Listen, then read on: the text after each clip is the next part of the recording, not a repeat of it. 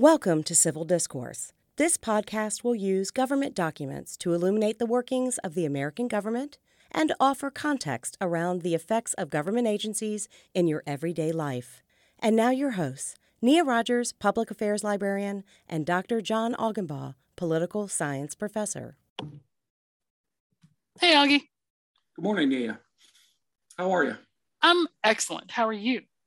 I'm good, and you should be pleased to know, and listeners, Nia usually likes to know this particular factoid about myself. I am now starting my second 24-ounce mug of coffee, so this ought to be a very entertaining discussion.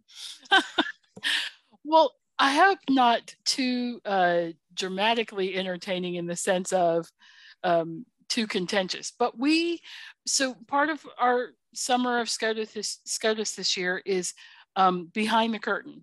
Yes. It's this sort of, we're looking at things about the justices, not about cases, but about the justices themselves. Yes. We're covering things like the judicial tests they use to determine things, or we're going to get into qualifications and this idea that only the most meritorious of lawyers and judges should make it to the Supreme Court. Right. We're going to talk about diversity on the court. Or, the heck thereof. And one of the most significant elements of diversity, Nia, and by the way, if there is one question I get from lay people about the Supreme Court, is they ask me about the religious affiliations of the justices. I get asked this question all the time. It's fascinating. Right? It's fascinating that people assume, one, that your religion will matter to your judicial output. Judicial behavior, right. The way you roll, the way you vote. That's interesting. And it's interesting that it is not a question we ask each other personally. When you meet new people, you don't generally say, so what religion do you belong to? Because that's one of those verboten. Yeah, I don't know. You don't ask people how much money they make. You don't ask whether they're happy in their marriage. And you don't ask people what religion they belong to.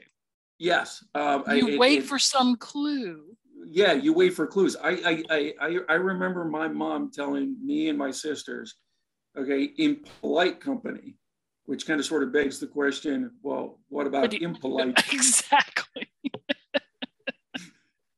But that's not the people I hang around with. They're impolite. I can ask whatever I want. But she would, I remember her telling us all the time, in polite company, you never ask about money, sex, and religion. Right. And she goes, and these days politics, because it's a dividing force. She said, and she goes, and depending on the audience, you might want to ask about their politics, right? Right. But it's fascinating in regards to Supreme Court justices. Okay, that's like one of the first things people always ask me about. They're like, and we act like it's a thing we should be able to know about them. Yes, right. When we would not ask individuals. Yes. These questions. And yet here we are. So, and I think you're right. It is a big part of the overall diversity question that we're going to be talking about, because we'll also touch on later in another episode on sort of race and gender diversities or not. And the notion of diversity has really evolved in regards to what it means for those people confirmed to sit on the Supreme Court. And we're going to get into that in another episode. Right. But listeners, this episode is about the religious backgrounds and affiliations of the 115 people who have been confirmed to sit on the Supreme Court. Can I just say that's weird? What? 115 people. Why is it weird? Because we've been a country for 250 years. Yeah. And we've only had 115 justices. It really does bring home to you how long they serve. Like they serve for decades. They don't serve for years. They serve for decades. And the average length of tenure of Supreme Court justices keeps on getting greater. Okay. it is now almost 26 years per justice. Well, in fairness, life expectancy has lengthened in the United States, and the last few presidents have chosen younger justices. It used to be that you were ancient when you became a justice, and people didn't live much beyond ancient, so you didn't. Yeah, I mean, and it used to be. But can you imagine 26 years with the same group of people? I'd be homicidal. And I'm not generally homicidal, but that would be tough for me. One of the joys of teaching is that roughly every year I'm going to be exposed to new people. Right. New students, new ideas, new people with new lives that we haven't explored yet. That's the best thing about academia. Yeah, right. But this idea I'm going to talk to the same 9 people, right?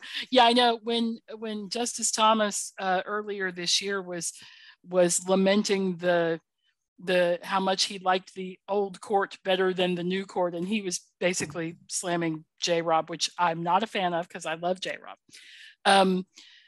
There's a part of me that's like, I appreciate your nostalgia, but 10 years with the same people would have been terrible. Like, one of the great things about my work is that there's a dynamic movement. It's sad when I lose colleagues and they move on to other institutions, but then I get new colleagues and I learn different ways of doing things and different ways of thinking. So, but anyway, 115 justices.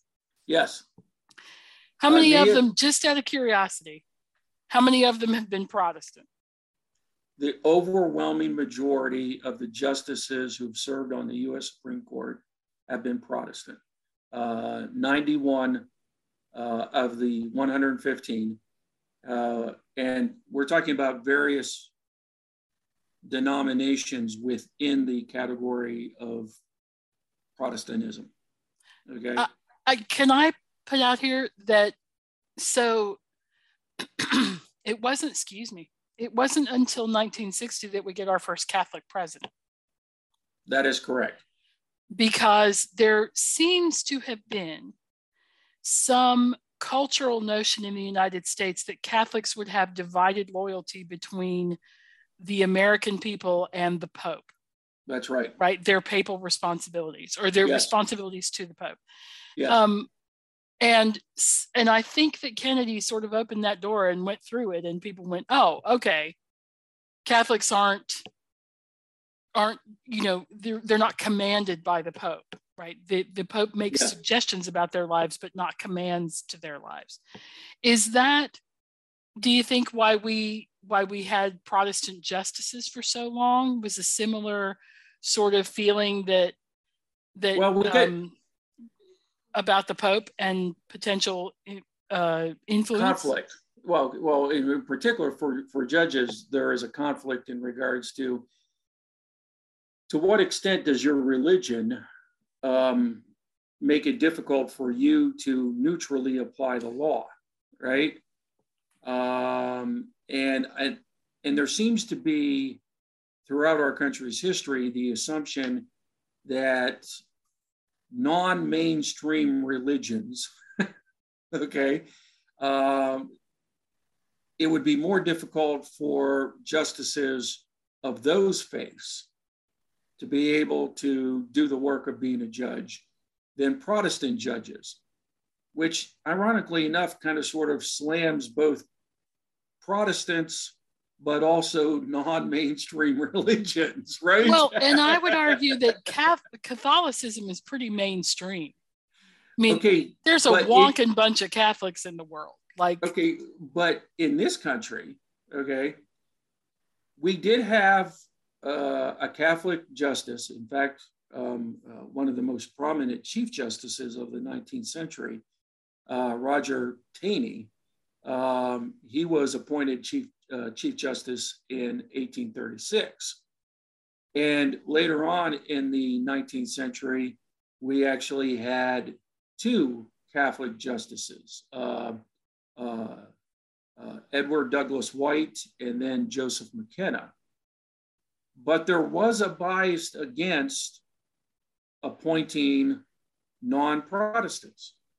mean, Nia, you're familiar with who the first Jewish Supreme Court justice was? Is that Brandeis? Yeah, that's right, Louis Brandeis. Okay.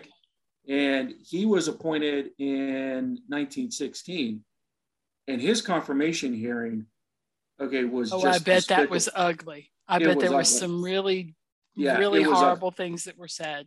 Okay, there were groups and individuals who basically just came out and said, we cannot have a member of a despicable ethnicity, a despicable race, a despicable religion, i.e. being a Jew, on the Supreme Court. It was terrible. Well, and 1916, anti-Semitic sentiment would around have been, the world, yes. Well, and would have been perfectly acceptable to say that publicly. Yeah, perfectly acceptable, right? Because, it's not too far long after that we see the Holocaust. Yes. But what's really interesting is overall, Protestants have dominated membership on the Supreme Court until recently. And I mean, it was just fascinating when it happened, right? From 2009 to 2016, there were no Protestants on the court. None. Really? So that would have been sort of the Catholic and Jewish? All Catholics, all Jews. Yes. Okay. On the current court,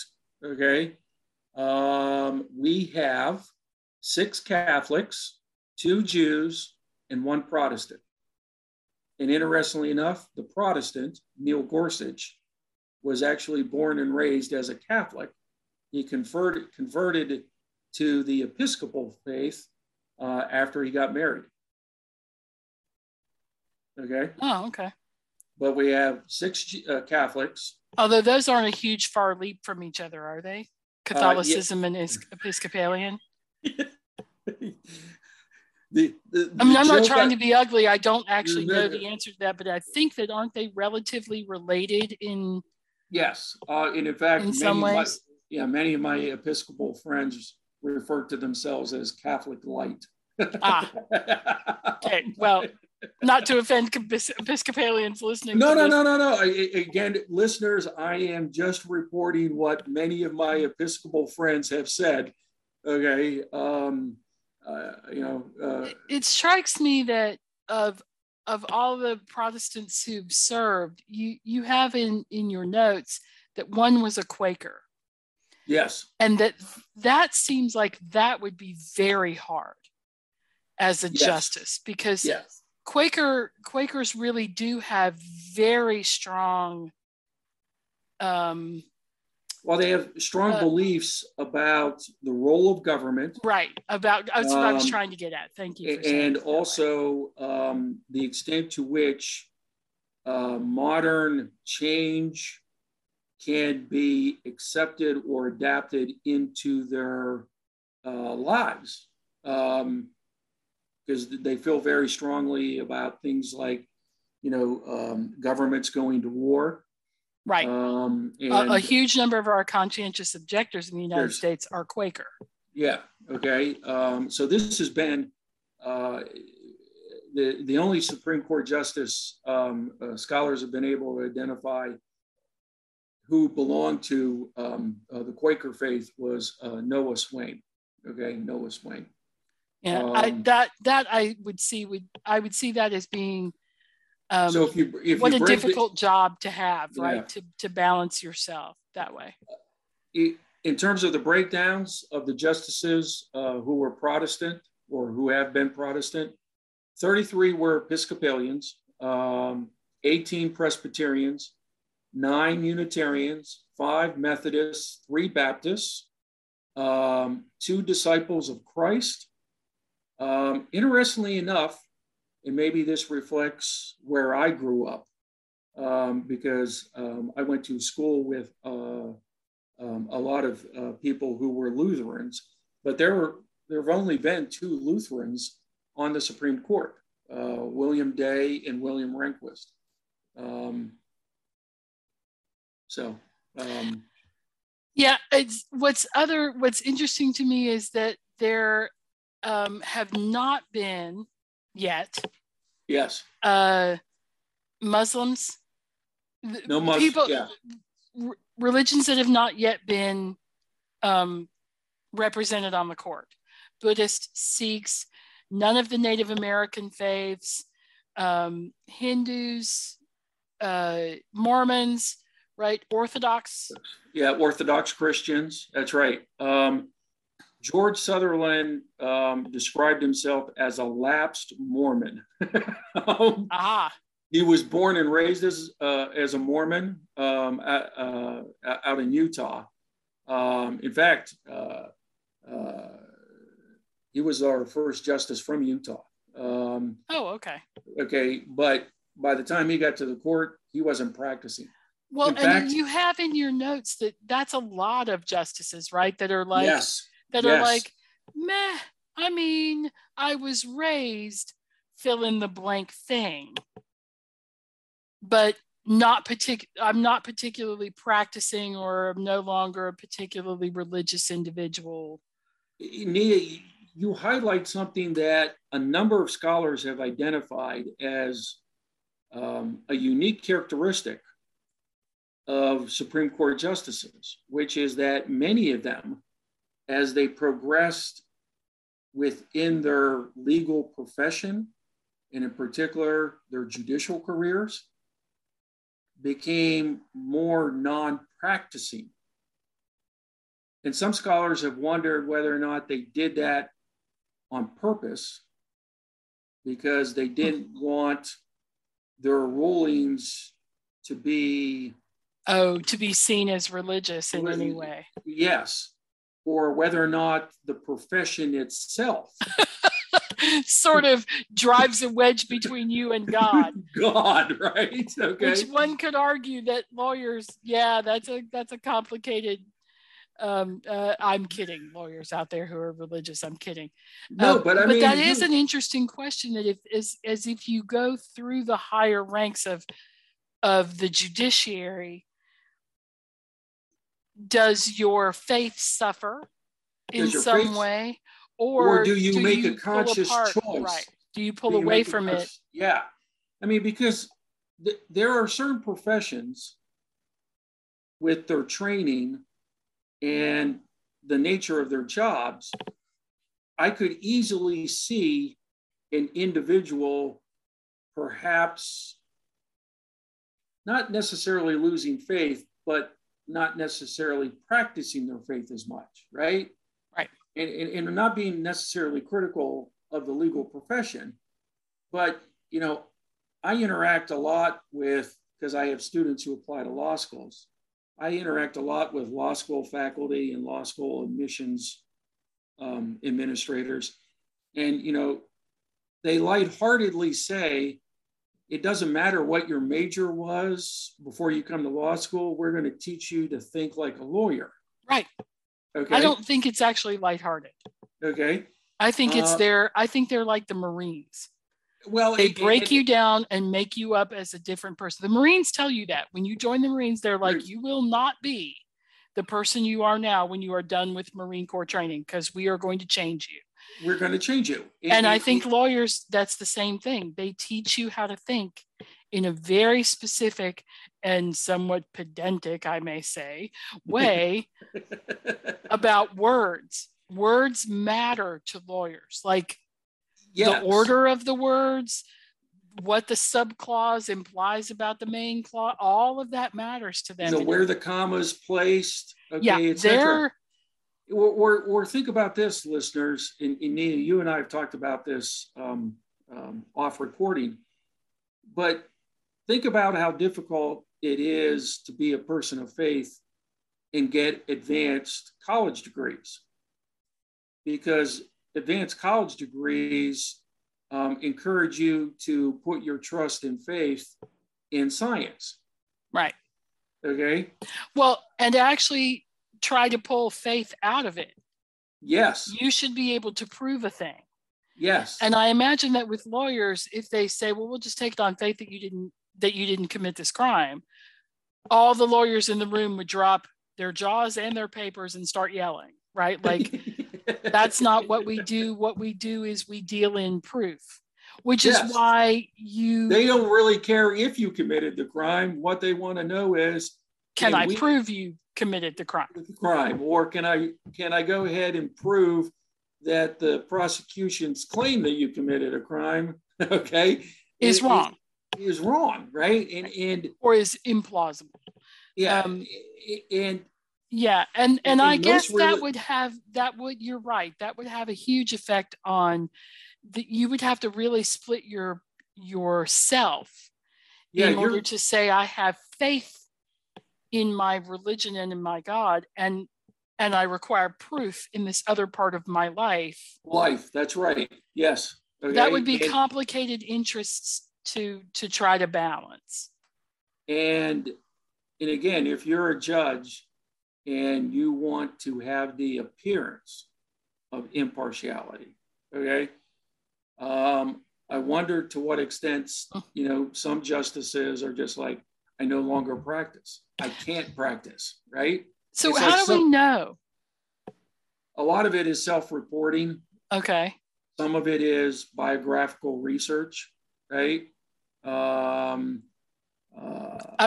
they allowed to ask that in the confirmation hearing? Oh, wow. See, I'm going to give you... Because we are not allowed to ask that in an interview. If you came to VCU and somebody in the room said, what religion do you belong to? The interview would stop right there. The person who asked it would be booted out of the room.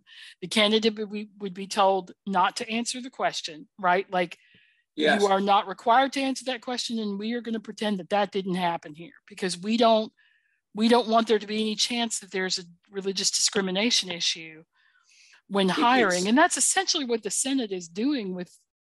Well, they're conducting a rather, shall we say,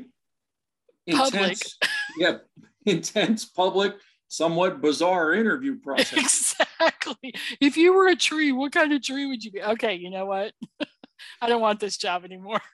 It's interesting you bring this up, because the most recently confirmed justice for the Supreme Court,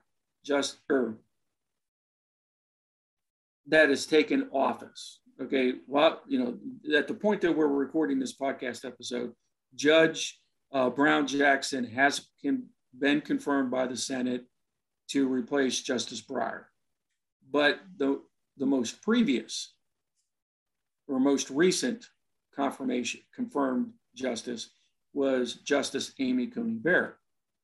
Amy Coney Barrett is Catholic, okay?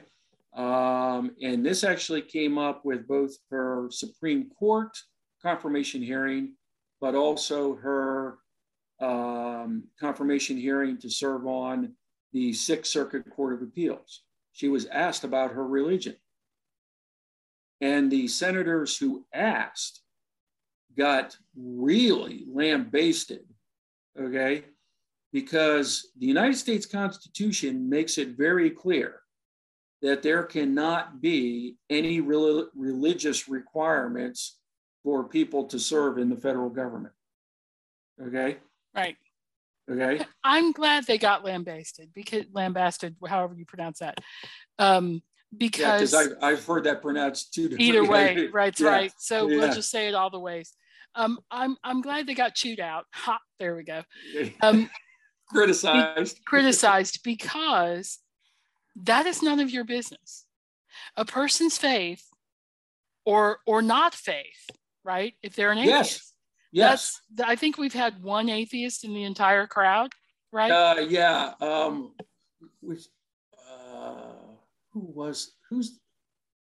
Who went ahead and acknowledged that he was not practicing? Okay, a number of justices said they were no longer practicing. It was David Davis. And David Davis, by the way, was nominated by Lincoln, and he was one of Lincoln's best friends. And Lincoln was, by all accounts, a very spiritual president, one of the most spiritual presidents we've had in our country's history, okay? But anyways, David Davis probably did not call himself an atheist the way somebody might do now. That's right. Given the time. But I'm going to throw out here that I don't think that should be a question we should ask. I don't think it should be. I don't think that justices should feel compelled to answer. I know that probably part of why that was asked with Amy Coney Barrett was because of this upcoming Dobbs case. And she was replacing Justice Ginsburg, and she is Catholic, and the teachings of the Catholic faith is that abortion is wrong. So of course she was going to go ahead and be asked, does your faith influence the decisions you make as a judge? Because if she had said yes, then they were immediately going to go ahead and say, well, then how can you rule impartially on upcoming cases concerning abortion or the death penalty? I mean, Scalia, who was a very prominent Catholic, was asked a number of times, does your religious faith affect your view of the Constitution? And he said, no, I'm a judge, okay? As far as I'm concerned, the Eighth Amendment prohibits cruel and unusual punishment. When the amendment was written, was the death penalty either cruel or unusual as a punishment? No. So the death penalty is constitutional. See, I have so many feelings about Scalia. Anyway, but we're not going to talk about that because you're enticing me. I see what you're doing. I do think I'm not sure that I believe it's an appropriate question to ask in an interview. In fact, I don't think it's an appropriate question to ask in an interview. And that's probably in part because I've come up through academia, and in interviews here, we don't ask questions like that. There's a whole, in fact, for anybody who's wondering about how we hire, there's a whole subset of questions you are not allowed to ask people. Are you married? Do you have children? What's your religion? There's a bunch of things you're just not allowed to ask people. And I like that because the purpose of the interview is to figure out whether or not you have the skills to do the job. And I can ask you all the skills-based questions I want. Sure. Dr. Augenbaugh, how many classes have you taught? How many freshmen have you taught? How many young people have you mentored? Blah, blah, blah, whatever it is that I want. How do you conduct research? Okay. What was your research method? Or, in the case of somebody, applying for a job in a library, right? Okay. What kinds of relationships did you have with professors at your previous institution? Okay.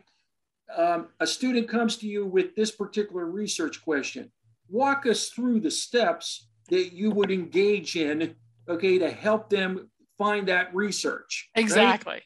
Right? Okay. Totally related to your job and your skills. Okay. So that's why asking questions about religion seems to be, and I'm like you, I don't understand how it relates to the job of judging, which then would put a premium on some of the criticisms of the questions that do get asked about the judging, right? Because the questions are so leading, no judge in their right mind will go ahead and say, well, in this particular case, I would rule this way. Okay, you can't answer that question because as a judge, you're supposed to keep an open mind. Right? If you answer that question that way, it's that you don't interview well and we don't want you as a judge. Right? I mean, so, but I am like you. What I would like to see, okay, is greater diversity of religion, right? But again, I am a proponent of, okay, organizations, okay, get better when they have different kinds of people in the organization, right? And I'm glad you brought that up because it's a point I'd like to touch on, which is because I don't believe in asking people about their religious affiliation. I also don't believe that there should be a checklist of we need 2 Jews and we need 1 Muslim and we need 1, right? Like I don't think that works either. I think that has to be an organic. It has to be organic. And if, for instance, right now we had 9 justices and all of them were agnostic, I would kind of sort of ask the question, how in the hell are we ending up with just all these justices being the same? You know what I'm saying? And in listeners, you're probably. I'm glad that we're done with the history of when all the justices were Protestants. Yes, right. Because nobody else could be on the court, basically. In listeners, you're getting a taste of what you're probably going to get a rather healthy meal of when we do talk about diversity and merit on the court.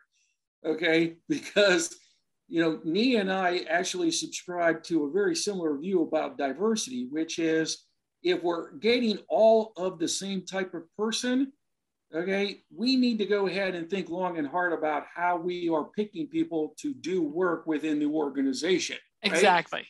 Okay. And we need to stop doing that and change it, because we need that diversity of thought. And because, with a Supreme Court, they're the highest court in the land, right?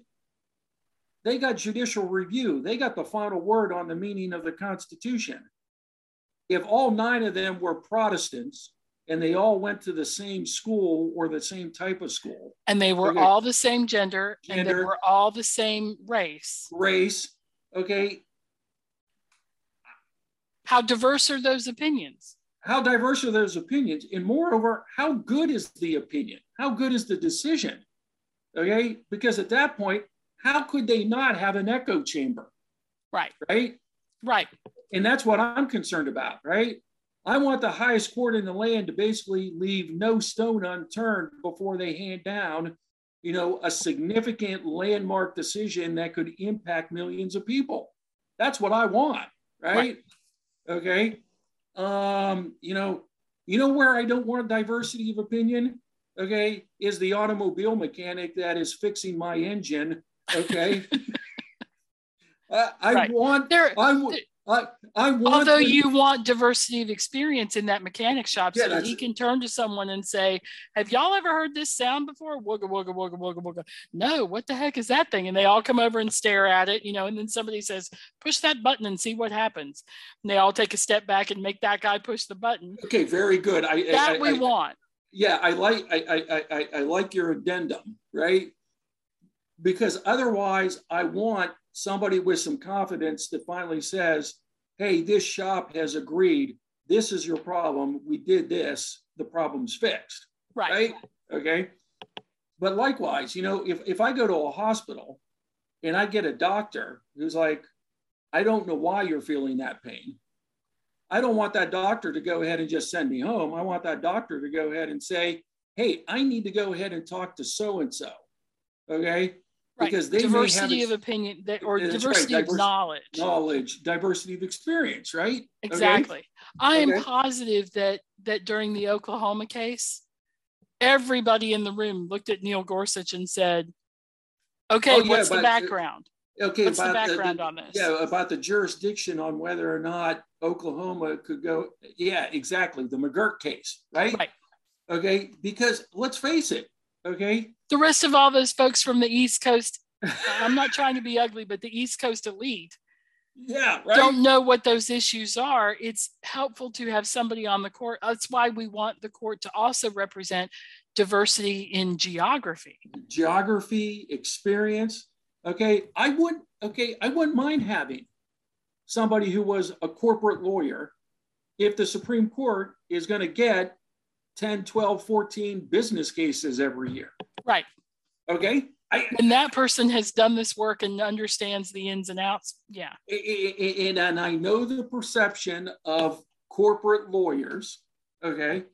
But nevertheless, I want somebody who could go ahead and explain to me, okay, whether or not the government could regulate this contract that was entered into by 5 corporations from 5 different nations. Okay. So what we're getting at is that we like diversity on the court. Oh, sure. You're going to hear this refrain. Yes. Probably a couple more times this summer. Sorry. We're just going to keep drum beating the We like diversity on the court. And we like that right now there is some diversity of religion. So, and I would like to see more. I would like to see more, right? And again, listeners, okay, full disclosure, I'm Catholic, right? And I'm well aware that historically on the court, okay, individuals were not considered to serve on the court because they were Catholic, okay? We know this, right? But, as far as I'm concerned, okay, the discrimination against Catholics for government service, okay, is or was as stupid or as idiotic in my estimation as any kind of discrimination because somebody might be a Muslim, okay, or a Buddhist, right? I don't care. You know what I care about, okay? Can you go ahead and do the job as a judge? Right. Okay. I want two of our best justices in recent memory, Antonin Scalia, a Catholic, and Ruth Bader Ginsburg, a Jew. Yes. Right? Yes. And I didn't get the sense in reading their opinions, and yes, as Nia's like to joke, I'm that kind of geek because I pretty much read almost every single one of their opinions. I never got the sense that their religion, okay, unduly influenced or harmed their ability to be a judge. Agreed. I just didn't. Okay. I don't think either one of them would go ahead and say, well, my faith tells me I have to rule this way. They were both stubborn, intellectually, okay, rigorous, okay? And if their religion disagreed with what they thought the law indicated, they would pretty much tell their religion, see ya, bye-bye, right. Okay? Yeah. Right, because that's the best. And they aren't the only ones, but that's the best way that justices can work is to silo those two things and say, but I have to do what is just here. Yes. Not necessarily what my faith may or may not tell me to do. Yeah. And I also shouldn't say that I preference those two justices because of their faiths. I don't. I generally preference those two justices when speaking about justices here of recent vintage, is that those two people could make my blood boil faster than pretty much any other justices. Like, what? I completely disagree with that. So there you go. But the rigor, okay, right, of all the justices, you don't get to that job. The idea that somehow justices are phoning it in, I've been hearing that lately about Justice Thomas, right? Yeah. That Justice Thomas is a terrible justice. Okay, no, right? You may not agree. And by the way, 98.47% of the time, I don't agree with Justice Thomas. But yes, yeah, I don't always agree with him. I would not say that he is not intellectually rigorous. They are all intellectually rigorous. They are people who are serious about these jobs and who are serious about making the right decision for the people and for the court. I think they're serious people. Just because we disagree, and it comes back to what we titled this podcast, which is civil discourse. Just because you disagree doesn't mean they are not good people who are trying to do the right thing in the world. Yeah, I don't like several of them, but that doesn't mean they're bad people. No, and it's not that I don't like them personally, because let's face it, I don't know them. I don't know them, right?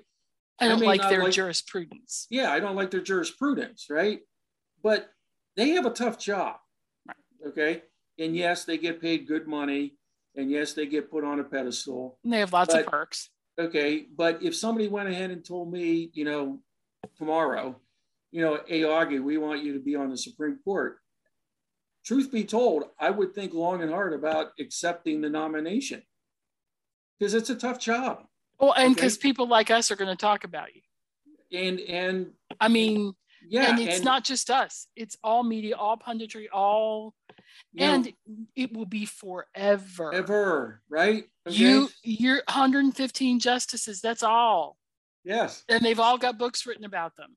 Like somebody has delved into their lives and looked in their closet for skeletons, and you know what I mean? Like that's what a terrible job. I mean, for me, anyway, that would be, and again, we're just doing a podcast episode about their religion. Yeah. Okay. Most people don't really care what my religion is. Okay. Right. I mean, I meet people all the time. They're actually pretty shocked when they find out that I am religious. Right. So, all right. But we can look forward to, we hope, an expansion as more presidents have more qualified. And part of that is that I want to touch on this. I want to touch on this right before we close out, which is that presidents can only choose from a certain number of judges at certain levels to become justices. Now, that's not technically true. Technically, they could ask Augie and he could be a justice tomorrow. Well, not really, because there's not an open space. But technically, right, they don't have to do that, but that's not how it works. How it works is that you serve in the judicial system for a while, you end up moving to a district court somewhere, and then you end up being plucked to the Supreme Court. They don't just pick people randomly. And so for years, we did not have diversity in the lower courts. Well, we didn't have people to move up through in order to be chosen to the higher courts. You didn't have diversity in law schools, right? Which meant you didn't have. Good point. You didn't have diversity in the legal profession. You didn't have diversity in undergraduate. Yes. To get to law school, get to the legal profession, right? Okay, which meant the selection for judges was also not going to be diverse. Right. And this takes generations. Diversity research, points out that when you make a commitment to diversity, it can't be for just a generation. It has to be for multiple. Okay. That is excellent. Well said. Because that's true. That we are just now getting to the pipeline where there are women at that level. I mean, Sandra Day O'Connor was ahead of her time. Yes. But we're getting now into the 2000s where women being put on the court is a normalized. It's become normalized in part because we have more women who are attorneys. And we're finally at a point to where a majority of law school students are women. Okay. And the justices are being groomed. Groomed, right. They're groomed for this, right? I mean, this idea that a female attorney, would want to go ahead and stop a lucrative career to be a judge, right? I mean, that was a cultural norm, right? Why would you do that? Well, now it's one of a number of legal career choices you might have. Right. And that took a couple generations, of women in the legal profession. And unfortunately, that's also true for religion. Mm-hmm. Law schools did not welcome. They had quotas on religions that were outside. They had quotas on how many Catholics would be in their law school classes, how many Jews. Okay. And only recently they go ahead and have that not necessarily be an issue. Right. Okay. Not be an issue. Right. I mean, so now we're seeing in law schools and in the lower court judgeships, we're seeing Muslims and Hindus and Buddhists and Sikhs and yes, we're seeing those now. And that, you're right, that timeline of you have to commit for generations means that in 10 or 15 or 20 years, when those people have served at the district court level for however long, and they are being chosen to go to the Supreme Court, we will see more diversity. Yes. In that way. That's an excellent point, Augie. Thank you. Because I had not put that in that order mentally, but that is that now that law schools are more diverse, we will begin to see more diversity in the judiciary. Yes. Yep. Cool. Thank you. Sure. I enjoyed the conversation. Me too. And like I said, it is one of the top 5 questions I get from non-academics. Okay. So you should just say to people, if you guess Protestant, you're going to be right most of the time. Although not lately. Not lately. Not lately. Cool. Thanks, Augie. Thank you, Nia.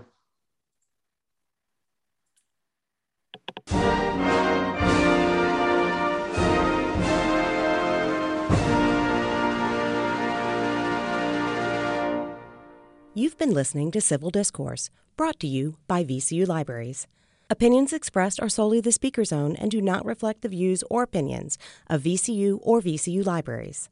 Special thanks to the Workshop for Technical Assistance. Music by Isaac Hobson.